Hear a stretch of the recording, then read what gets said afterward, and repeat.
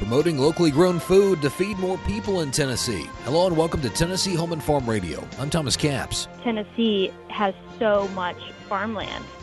And so, how can we get more small farmers who want to grow food? For the 12th year in a row, the Tennessee Local Food Summit is taking place at Cumberland University. It's a 3-day event that begins today. Executive Director Natalie Ashker-Sievers says their main goal with the summit is to promote growing healthy food in all parts of Tennessee. Our main goal is to provide education and networking opportunities for, again, small farmers and also other people working in our local food system. And ultimately just trying to build a more localized food economy for Middle Tennessee.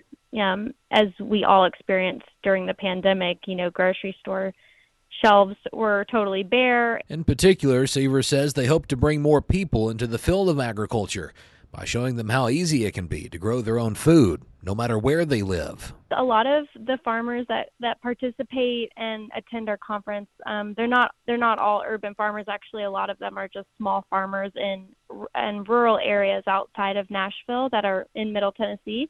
But things like land access there are challenges that we all have, regardless of whether you're farming in an urban area or a rural area. The summit also focuses on sustainable practices. Any farmer or grower can learn regardless of what type of farming you're doing.